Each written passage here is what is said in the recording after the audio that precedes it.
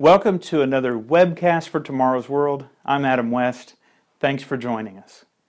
In the field of psychiatry, an identity crisis is defined as a period of uncertainty and confusion in which a person's sense of identity becomes insecure, typically due to a change in their expected aims or role in society. As I live in England, I can say with certainty that the United Kingdom has been shaken by an identity crisis. Its role and aim has taken a sharp directional turn. After the Brexit vote in June of 2016, the country was left in a state of limbo. Both of the major political parties were feeling the aftershocks of Brexit, and certainly a national identity crisis happened, but also a party identity crisis occurred. The Labour Party was left reeling from the shake-up that ensued. The Conservatives made it through the initial uncertainty, choosing for themselves former Home Secretary Theresa May to be party leader and subsequent Prime Minister. There remains, however, a big question mark looming over the UK as to what the future holds. Will Scotland hold a second referendum to leave the UK? Will the economy of the UK suffer under a poorly structured revised deal with the EU? Time will tell. The knock-on effect of Brexit is that the European Union is also succumbing to an identity crisis.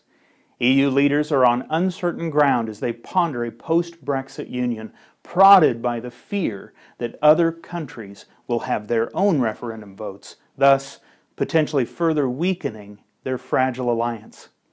The United States has been struggling with an identity crisis for many years. It seems the morphing of the national character is happening at breakneck speed. America's founding fathers based the Constitution on the Bible and the assumption that its citizens would seek to be law-abiding.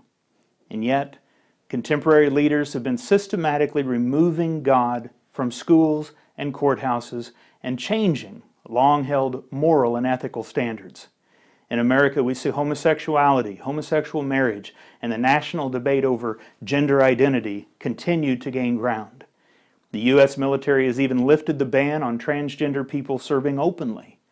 How will the world view America's might and power from the periscope of a so-called transgendered or homosexual military? Furthermore, we see upheaval in U.S. politics by the most unlikely of candidates and the painful struggle of race divisions fracturing public order. Unprecedented uncertainty and confusion abounds. Yes, America is in an identity crisis of epic proportions. Many individuals in society also are in an identity crisis. It's so bad that they're losing grasp on whether they're even male or female. It is truly mind-boggling. The youth today are being bombarded with concepts aimed to unsettle and disrupt what should be a happy, fun-filled childhood. But instead, they're faced with which bathroom they are allowed to use. Beyond debate, the world as a whole is in an identity crisis. With the world continuing its downward slide toward the prophetic Great Tribulation and the Day of the Lord, you and I must not be in an identity crisis. We must not be in confusion as to the aim and purpose of our lives. We should be watching end-time events and asking ourselves, who am I really? This question, when answered honestly, can lead to understanding, change, and a firm grasp of our true identity. Are you a God-fearing, law-abiding Christian? Make no mistake about it, we're living in the end times. Events are speeding up.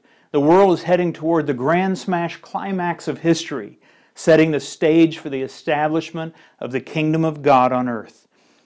You need to seek for the protection God offers to those who keep His law and sigh and cry over the abominations being carried out around the world, as Ezekiel chapter 9 and verse 4 instructs.